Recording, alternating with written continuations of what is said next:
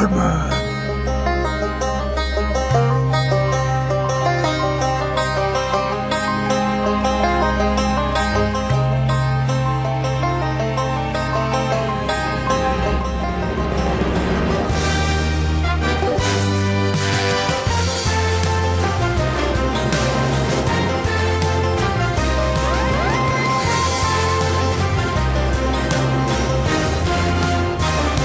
Hello and welcome to another episode of Bat Books for Beginners. I'm your host John, and joining me today we have...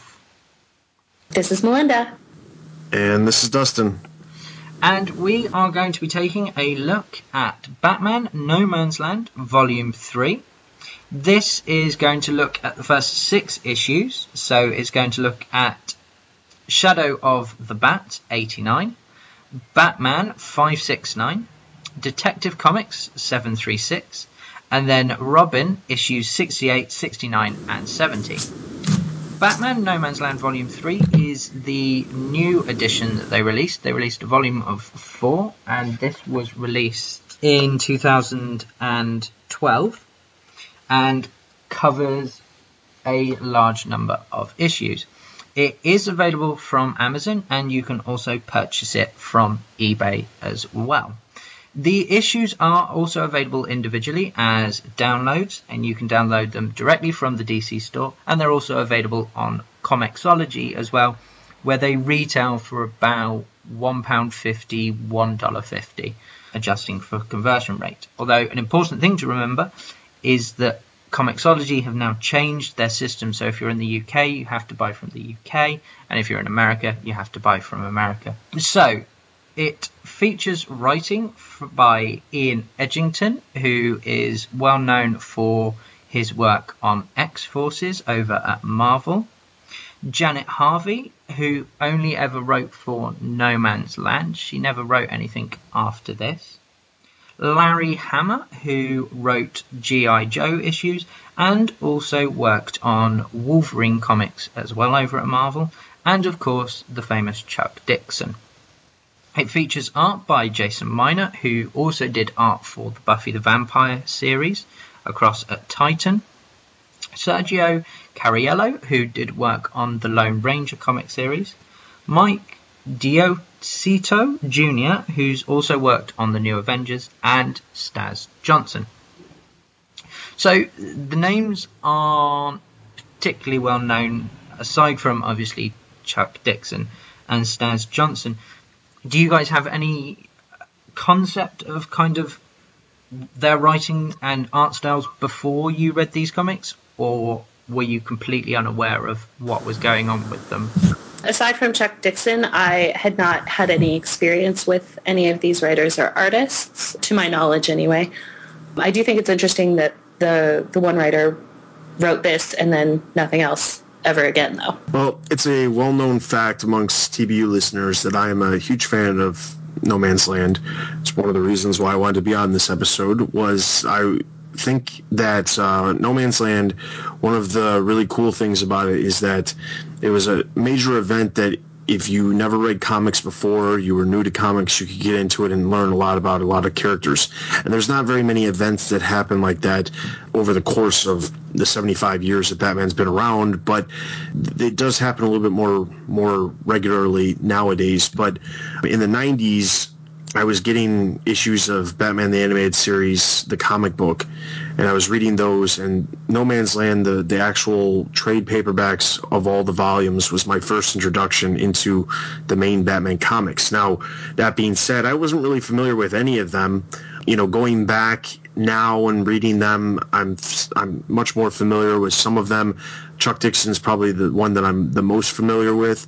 The other creators, I mean, I hate to say this, but in some ways they're kind of throwaway because very little of them have anything to do with Batman outside of No Man's Land, and when they do, they never really were huge. So that being said, you know, going back now and reading the comics, I think Chuck Dixon, like I said, is the most, you know, well-known of them, and in some ways I think even reading it now, I think I have much more appreciation for Chuck Dixon issues compared to some of the other ones because I've read so much of his other stuff. So yeah, I'm the same. I know Chuck Dixon, obviously, through the Robin issues that I've reviewed, and some of the other stuff that I've taken a look at as well in previous episodes. I'm also a big fan of his work on Robin. I didn't know anything about any of the others. I've seen some of Jason Miner's work on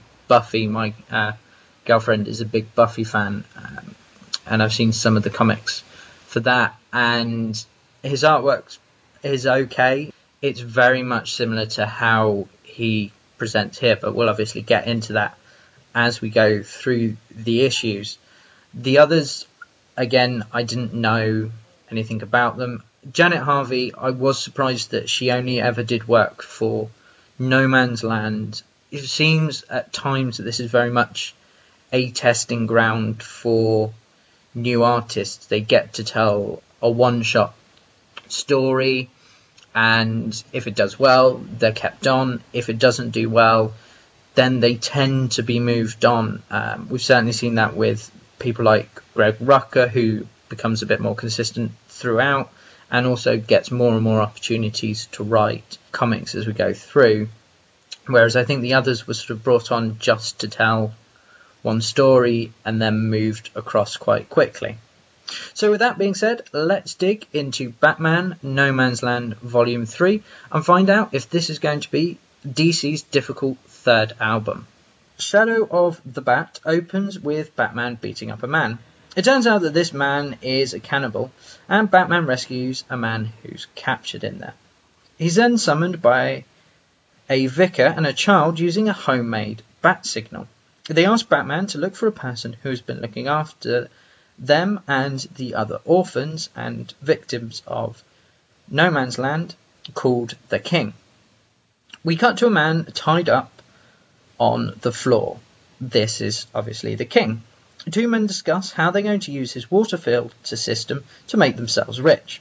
However, they're interrupted by Killer Croc.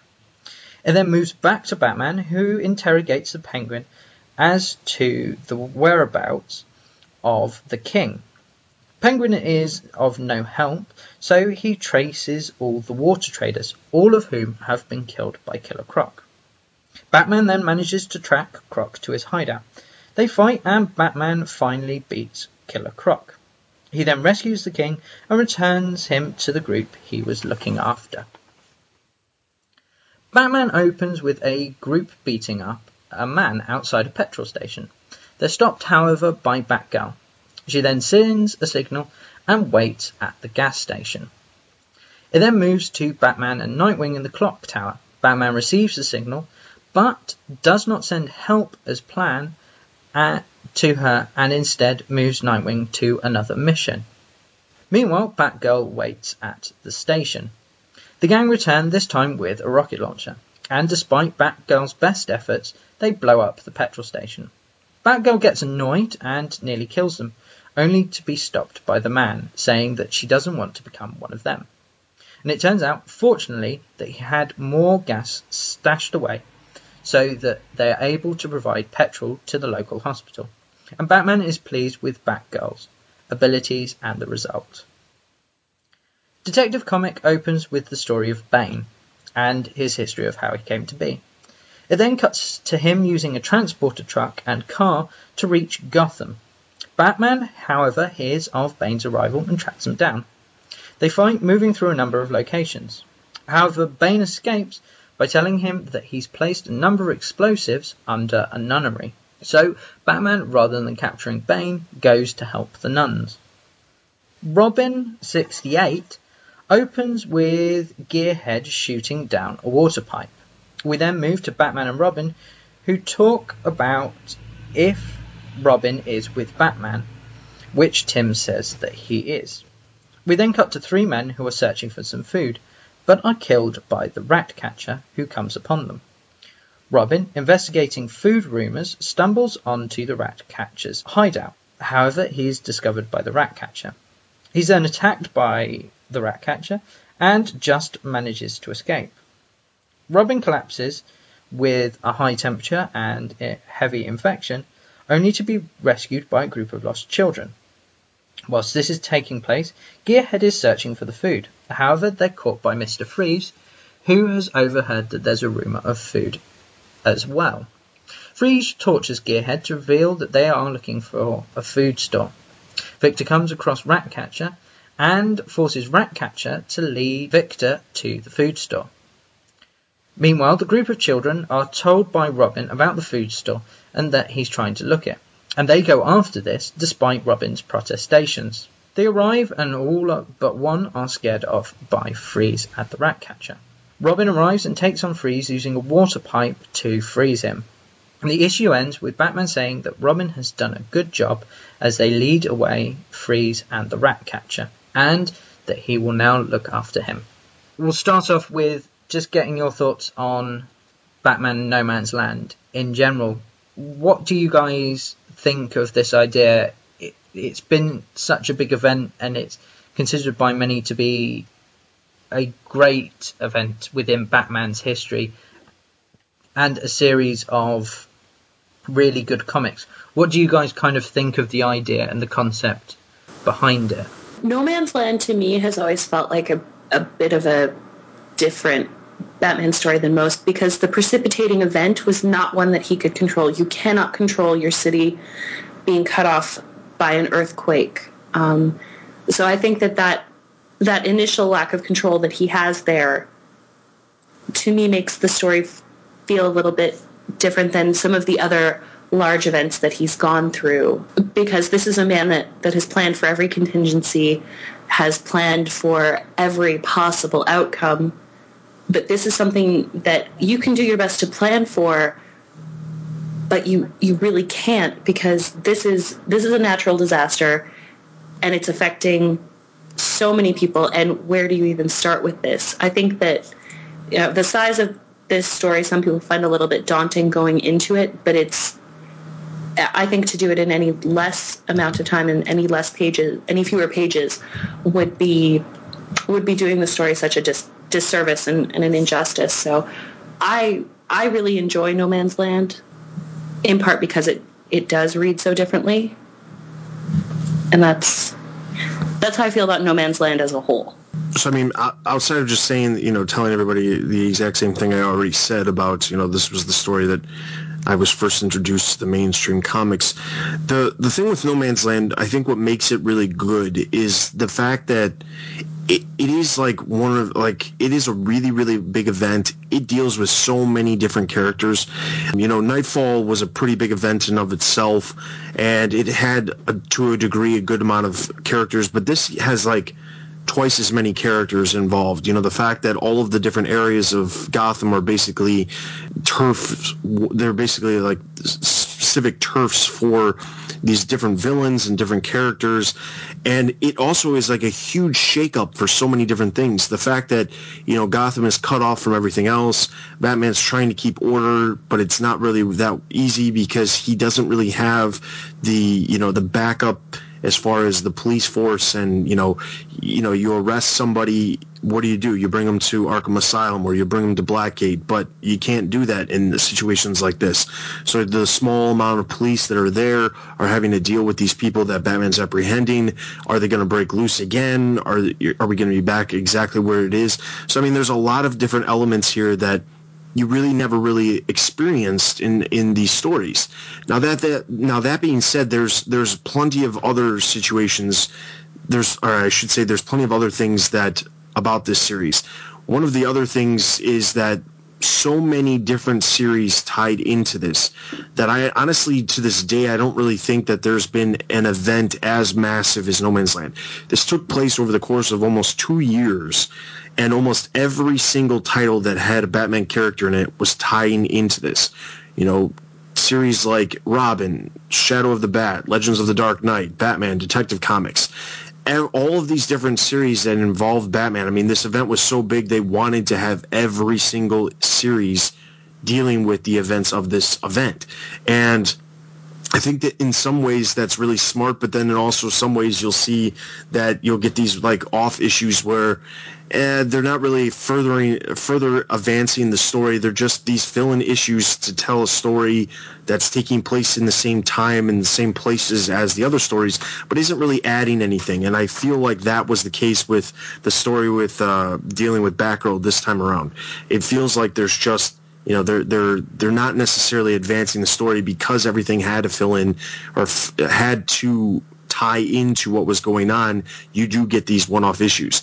But I think that the overall idea of No Man's Land was a brilliant idea when it comes to, not only having this huge effect on the Batman universe, but basically turning everything upside down and having to see what happens when it comes to Batman and his allies reacting to it. Yeah, I would completely agree with all those thoughts.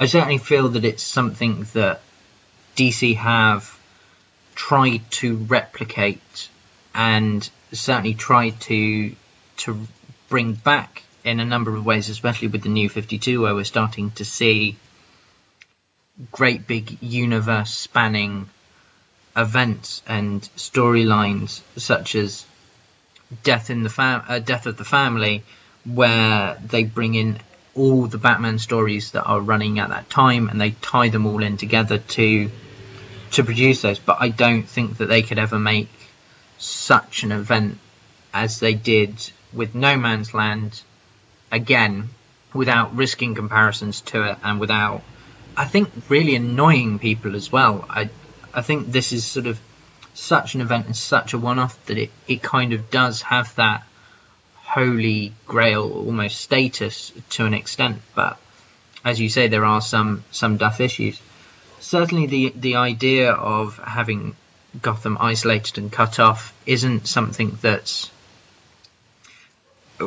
something that we're going to see repeated a lot. I'm especially thinking of Scott Snyder's Zero Year that's going on at the moment within Batman that he's telling.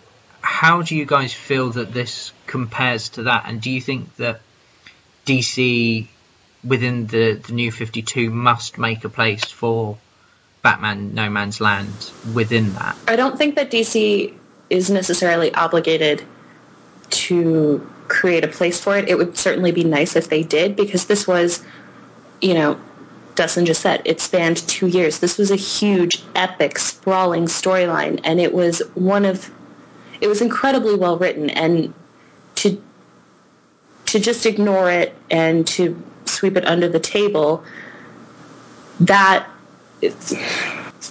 feel like it would be disrespectful to all the work that was put into it.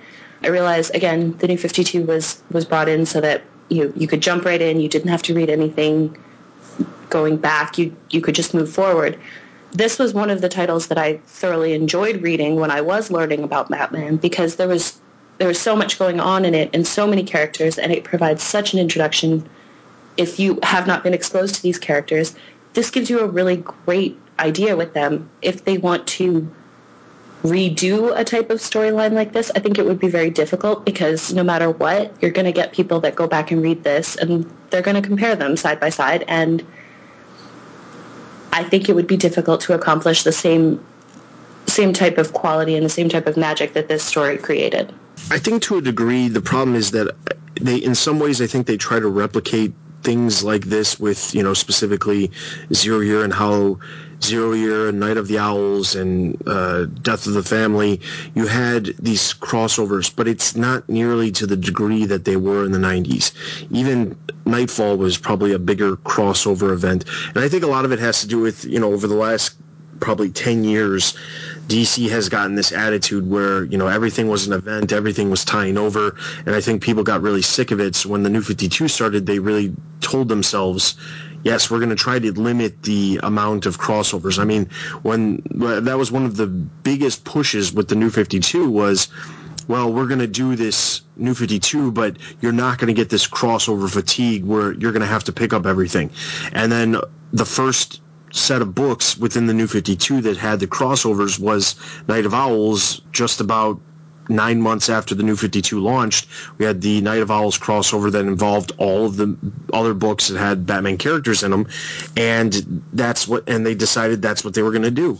And the problem is, I think that it doesn't really work as well, because by saying we're having this crossover, but you can read them all individually and it's not going to affect whether or not you read the main story, it's not going to affect whether or not you read it, that's complete BS. You either got to go all out or you don't do it at all, because the problem is that we've seen this multiple times, even more recently with Death of the Family, Zero Year, Gothatopia. We've seen this where the a series like Birds of Prey or Batwing or Nightwing or some of these other series will be telling their story. They'll have to stop telling their story for a month to tie into the event. Then 2 months later, they'll have to tie into another event, putting their entire story that they have been telling on hold. And I think you either got to go all out or you just don't do it at all, because it's just not worth it. And them constantly saying, well, you don't have to read all of them to understand what's going on in the story because they're all one-off issues. Then what's the point of doing it? The whole reason they're doing it is it's like basically a marketing scheme. It's for you to go pick up these other titles that are tying into the really popular storyline that's currently going on. Back when No Man's Land happened, it was literally all the titles are tying in. That's what's happening. It wasn't, oh, well, we can see that this story is really successful, so we're going to start tying all these other series in. It wasn't like that.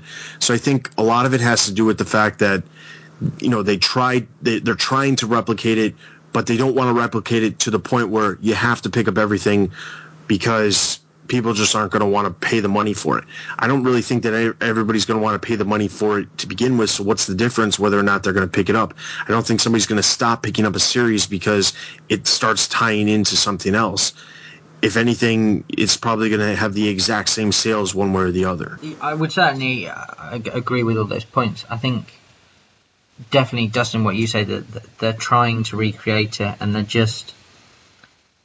It's not working because they're forcing artists to put it on hold, but they're not really making everything tie together. They are just standalone storylines, and if you don't read them, you don't read them. If you do read them, you do, and it just does seem completely pointless, whereas almost all these issues do tell a tale, and you see them crossing over in No Man's Land from one comic. So one issue will appear in Shadow of the Bat, the next one will appear in Detective, and you have to get all of them to get a complete picture. So with that, what did you guys think of Shadow of the Bat with Ian Edgington and Jason Minor as the artist?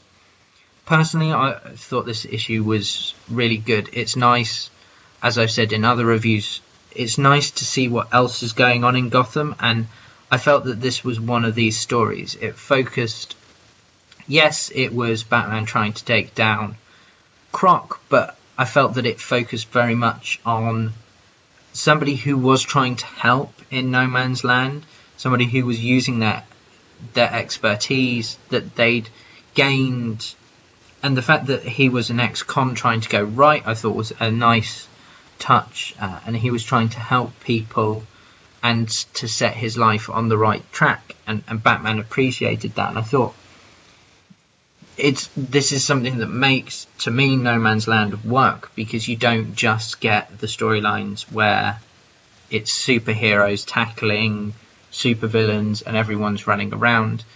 You get these occasional breaks where you take a look at these people, and I did actually enjoy the artwork as well. I thought the way that it was drawn looked really nice. You felt that the king was really beaten up when you had a look at him. He had blood coming down him, he had swelling, he had bruises. Killer Croc looked a bit weird. He seemed to have lost his lips and looked very, very odd. Not quite as reptilian as he has been before, and I thought that was a shame. But other than that, I thought it was really good. What did you guys think of the first issue? Shadow of the Bat was probably, I would say it was one of my favorite ones that went along with this. I really, like you, John, I did enjoy the human element of the story, the fact that we had this ex-con who was trying to go straight and trying just to help people, but not in the, I'm going to give you something. It's the whole, give a man a fish, he'll eat for a day. Teach a man to fish, he'll eat forever. I like that because that is what people really did need to be doing in a situation like that. I thought it was very interesting that Killer Croc seemed to be suffering just a huge identity crisis through this whole thing, and the artwork maybe depicted that a little. He did look a little off through a lot of the story. But again, going back to this, it was the human element that made this one so interesting. You had the detective element where Batman followed the trail and thought, okay, well, who would know how to do this? How do they know how to do it? Okay, now I have to find him. And it had him going to Penguin. And I love when Penguin shows up and he's not a ridiculous caricature. He's a mobster who, is trying to run his illegitimate business, and that's all he wants to do, and that's fine. And, asking for help from Batman at the end of it, worth a shot.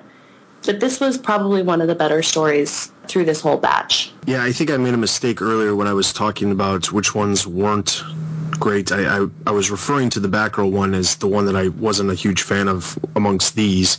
The Shadow of the Bat one was actually pretty good with the story of the King.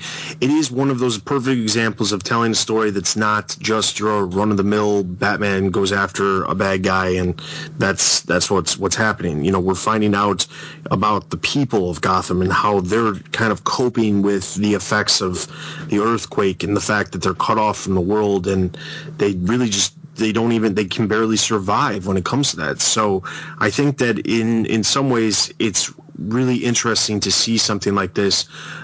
The fact that Killer Croc is involved in the story, it really doesn't make one difference or the other whether or not he's involved. I guess, he wants to be the king. Okay, fine. And he's trying to take out this other guy who could care less whether or not he's the king or not. He's just trying to help people. So I think that to that regard, I think the story does a really good job, and the art is actually really good as well in this issue. The one thing I did like the inclusion of Penguin, kind of explaining that Penguin's kind of, he's running the black market or the trade market essentially, and you kind of see the inner workings of how the economy is now working within Gotham because they are cut off from everything and they don't have what they really need. You see the fact that there's an auction taking place and there's these guys who are auctioning different things that people would need for better things, and then they go and trade that with Penguin, and then there's the entire time there's this guy out there who's basically trying to help people for free, and he's kind of disrupting the trade market that Penguin and these other guys have going, and how he has basically built enemies because of that. So it's actually a really interesting story. Picking up on your points, Dustin, I did kind of get a feeling it was that if you were kind of looking at it deeply, it's kind of a swipe at society kind of a bit more as a whole. It tends to be very money focused and trying to get better things and getting something and then getting the better thing. And there's this guy who's going through and he's trying to just help people and just, as you said, he's disrupting everything. And I think that kind of looks at how a lot of people kind of look at those who do things for free as disrupting things, or to an extent being naive about how they could make money off this and go forward and make money. And I thought that was quite an interesting kind of theme through that storyline that you do tend to pick up in some of these issues. However, I don't think we could really say that about Batman, the next comic, which is written by Janet Harvey and features the art of Sergio Cariello. I'm going to be honest, I can kind of see why Janet Harvey's never written again. This is a massive filler issue that doesn't really go anywhere, doesn't really do anything, and is just there just because they had a spare issue going and they needed something to fill it. And it actually comes off as kind of a little bit preachy and a little bit moralistic to an extent that really kind of great. I think that the artwork was quite nice and that you kind of felt that there was a lot of action going on. I didn't have a problem with that. The issue is very much for me with the writing with this one, and it feels like they told Janet Harvey to use Cassandra Cain because she is a new character that they've introduced and that they've brought into it, and she's had her first appearances, and that they really wanted to kind of push her and make her do stuff and bring her very much into the fold. And to be honest, I felt like you could pretty much just replace this with any one of the Batman family. I think specifically perhaps Azrael or Tim as Robin could have filled this role, and you could have told exactly the same story. I didn't feel like there was anything personal to Batgirl or anything meaningful happening throughout this issue. And to be honest, the characterizations for all of the characters in it felt really clumsy and very simplistic, to be honest. And I didn't particularly enjoy this issue at all. Did you guys kind of share that feeling, or are you feeling that perhaps this is an issue that has a bit more praiseworthy than I've derided it? I actually really did enjoy this issue for a few reasons. I do agree that the characterization was very, very paint by numbers. There was not a lot there. But I think that one of the things to keep in mind is Cassandra Cain really was a relatively new character at this point.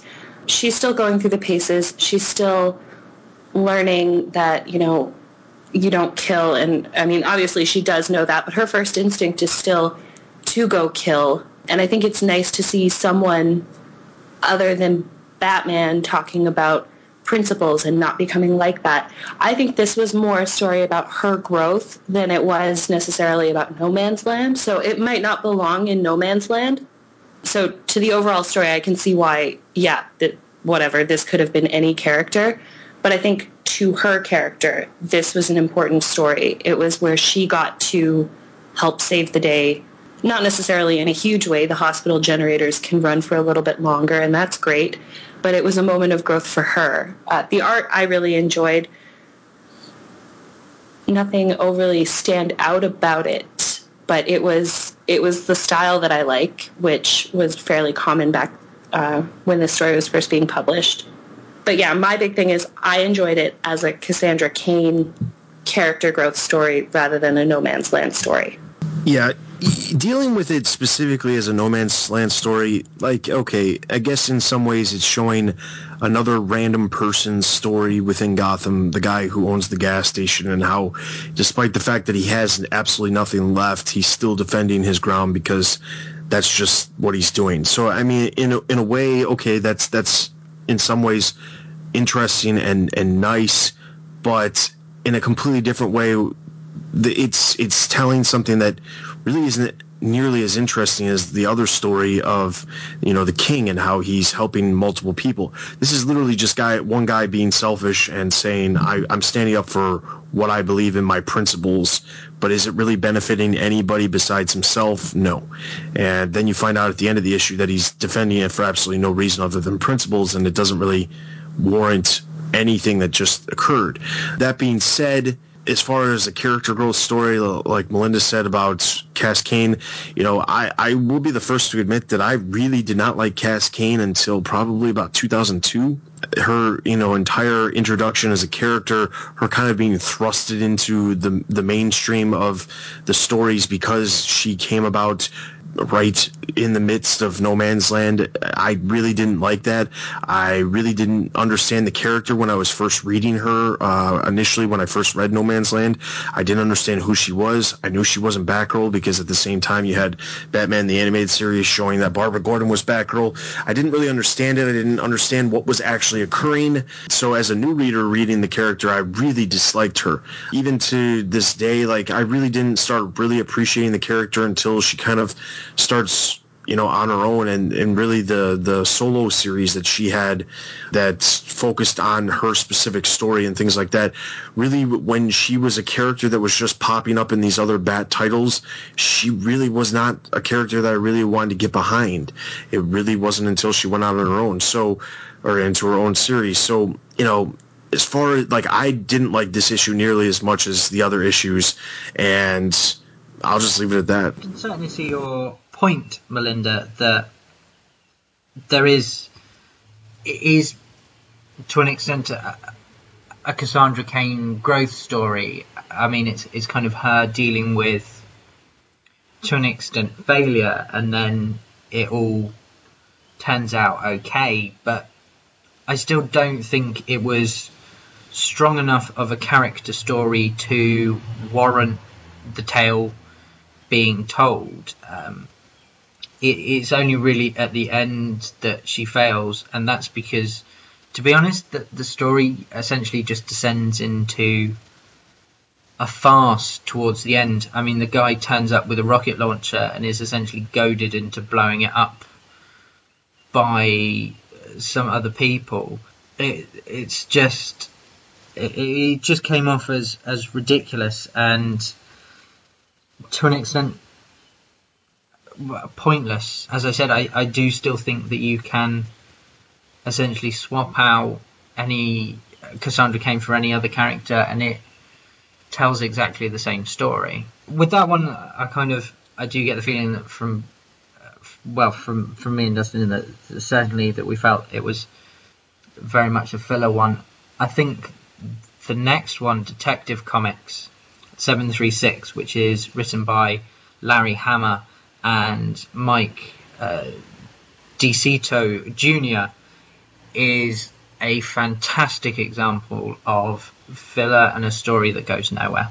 In this, Bane essentially turns up and uses a car transporter to get across, and then kills some people through an explosion, and then Batman finds him.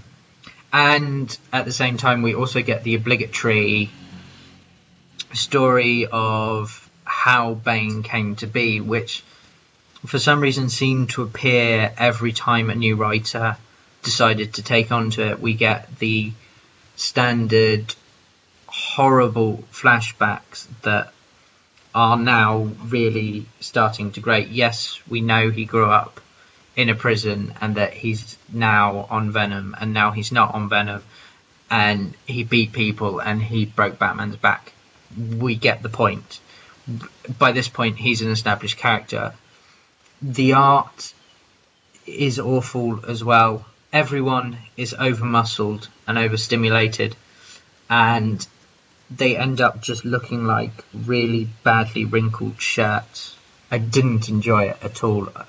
The artwork was standard in places, and as I said, with everybody looking at as if they hadn't ironed their t-shirts before leaving the house. The story itself goes nowhere. It literally introduces the fact that Bane is now in Gotham, and he basically prevents Batman beating him up by threatening to blow up a nunnery, which, fair enough, that's probably something that Bane would do, but it was such a bad get-out clause that by the end of it, I just thought, do you know what? That kind of just sums up this story. I, to be honest, would have blown up a nunnery if I could have got out of reading this story. What did you guys think? I'm so happy you said that it was the biggest throwaway in this bunch of comics. When I initially read this and then went back again to reread this to talk about it, I had completely forgotten this story even existed.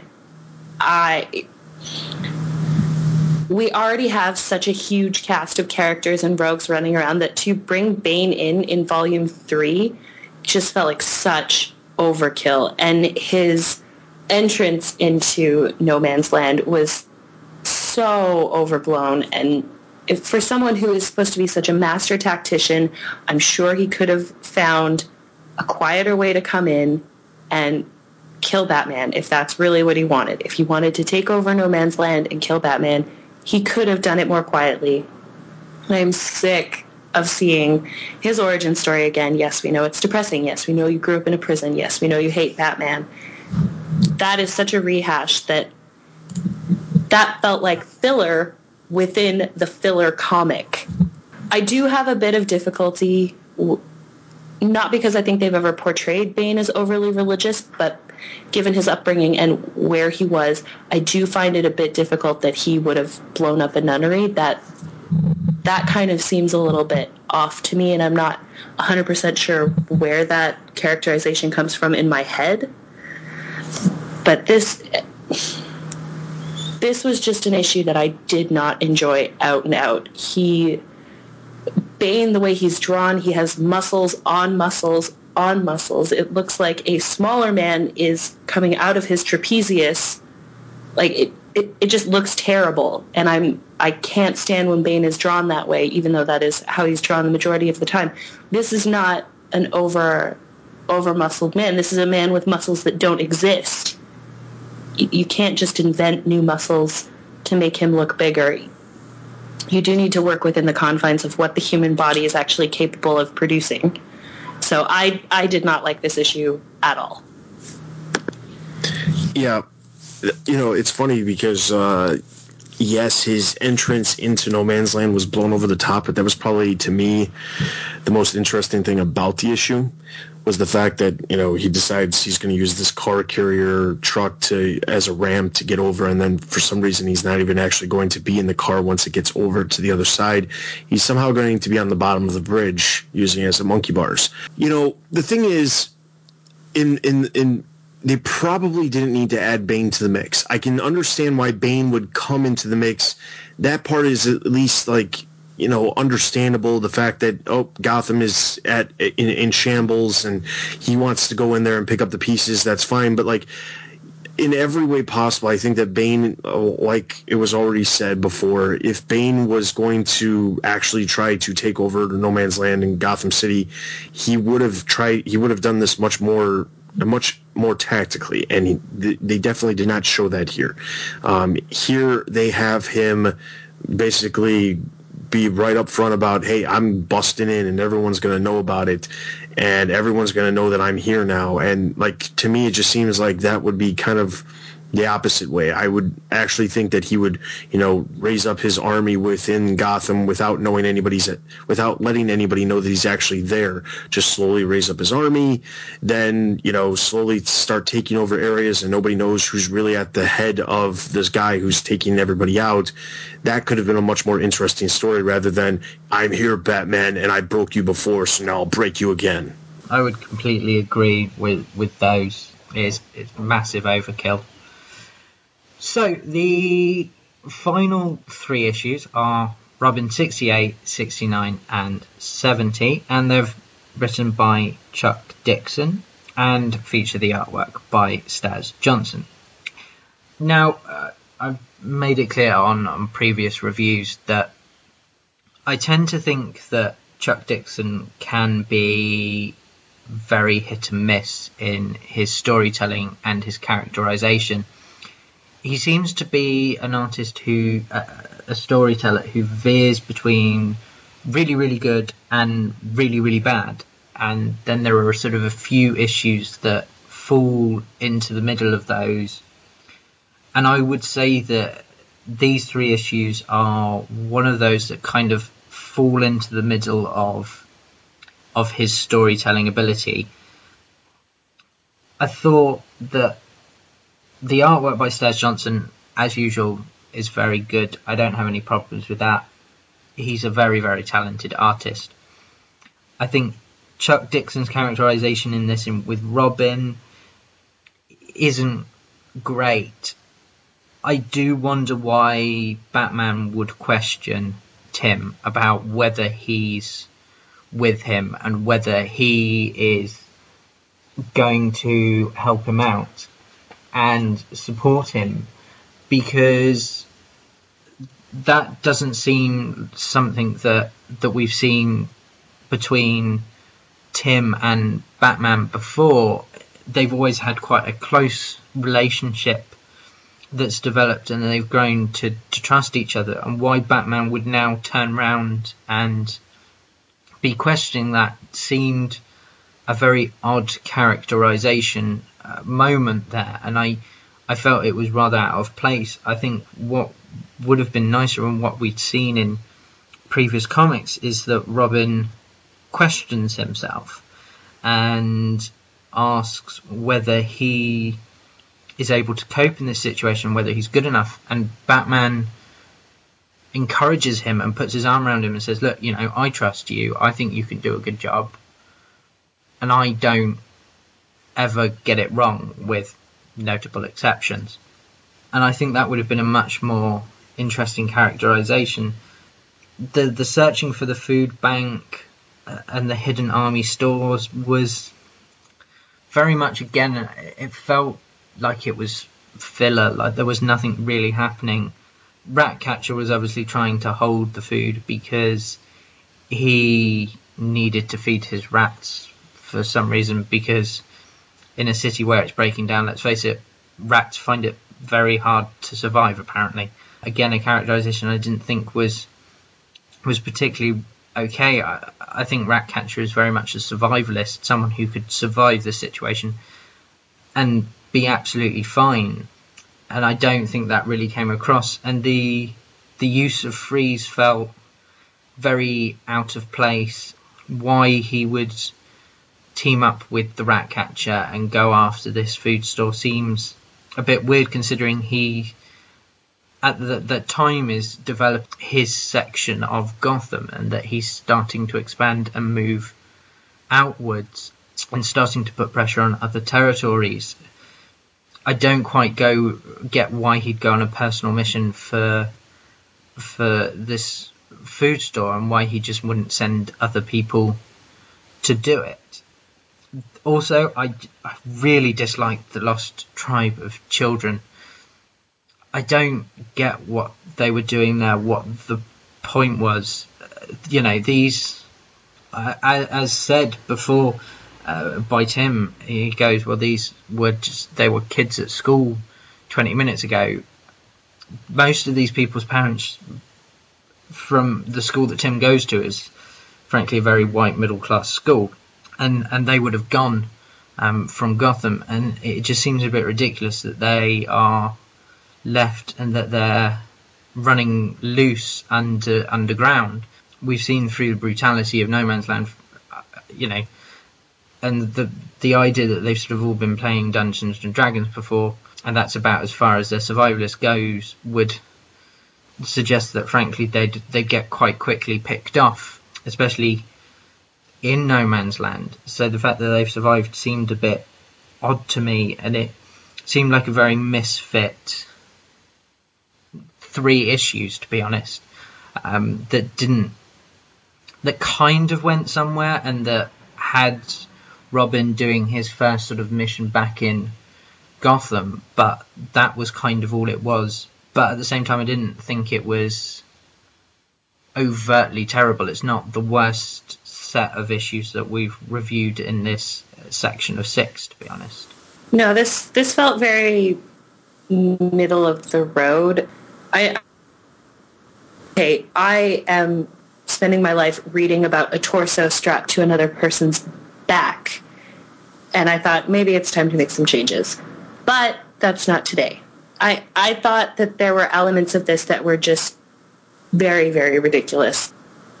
I didn't like the character of the Ratcatcher, and that has as much to do with the fact that I don't like rats as it did to do with him as a character. Rats will always survive. They will always find a way. So I thought the idea of a Ratcatcher who felt the need to take care of these things, when in reality, if he'd had them trained, they could have been taking care of him. The tribe of lost children in the sewers under the streets, that was another very, very ridiculous story. But at the same time, if the group had been a bit smaller, I could have seen it as, yeah, no, that's their coping mechanism. They don't know how to deal with what's really going on in their lives, so they're reverting to what they know, which is, Dungeons and Dragons and high quests and this, that, and the other thing. And I think more than that, they were there to kind of act as a parallel story between what was going on with Batman and Robin, with Batman doubting Robin and Robin doubting these kids. I think that was supposed to be what they were illustrating, but it was very, very poorly done. And I think, John, the mistrust that you mentioned between Batman and Robin, their relationship, from what I remember, is somewhat strained at this point, and they are not necessarily on the best of terms. They're freshly reunited after some arguing. So Batman strikes me as the kind of person that, you have his trust at first.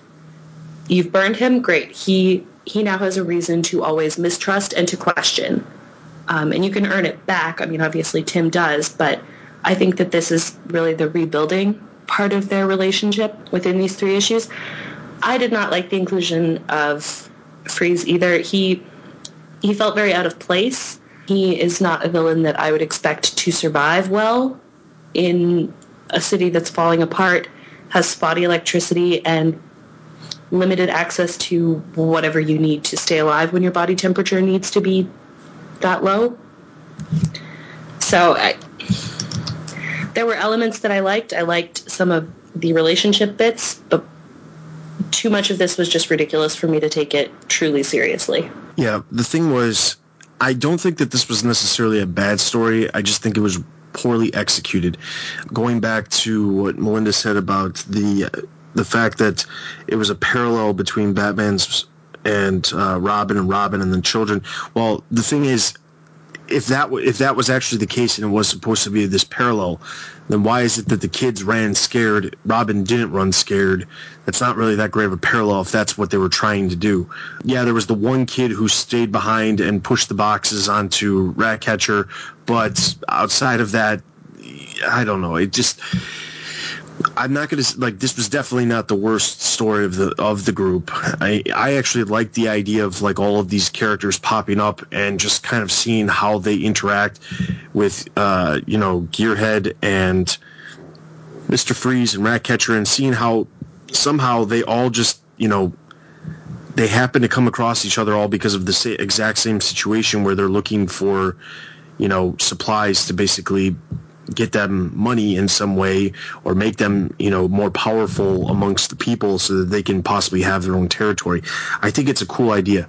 Ratcatcher has really been this character who has been one of Tim Drake's main villains. Like, if you were to just take Tim Drake's rogues gallery, Ratcatcher would be one of the villains that would probably be more so Tim Drake than Batman, so it makes sense.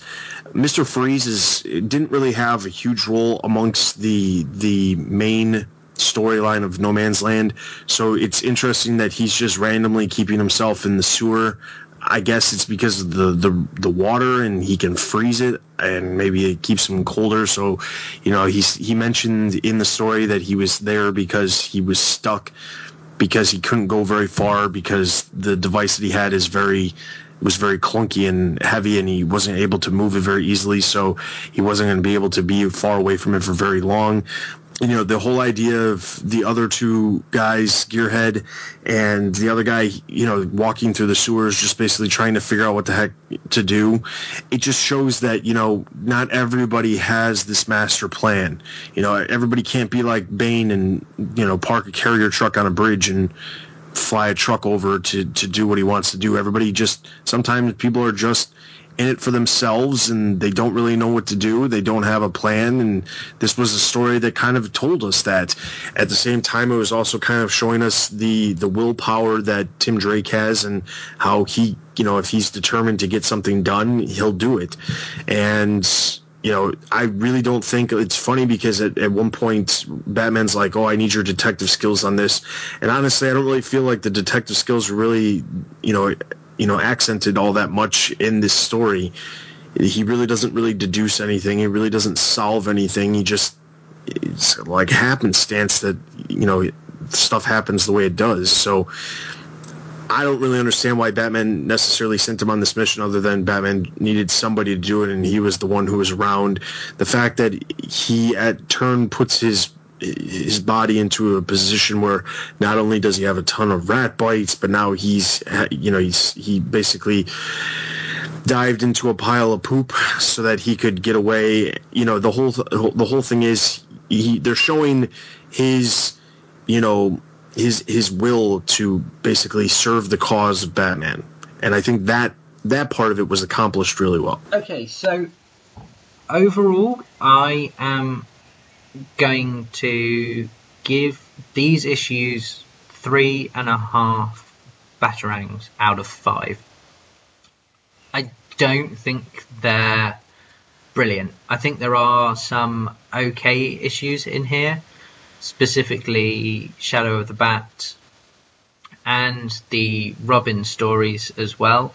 I thought those ones, Chuck Dixon, as we've just explained, as I've just explained, I think wrote a very average, middle of the road story that didn't really, for me personally, didn't really go anywhere, and that I didn't think kind of furthered it.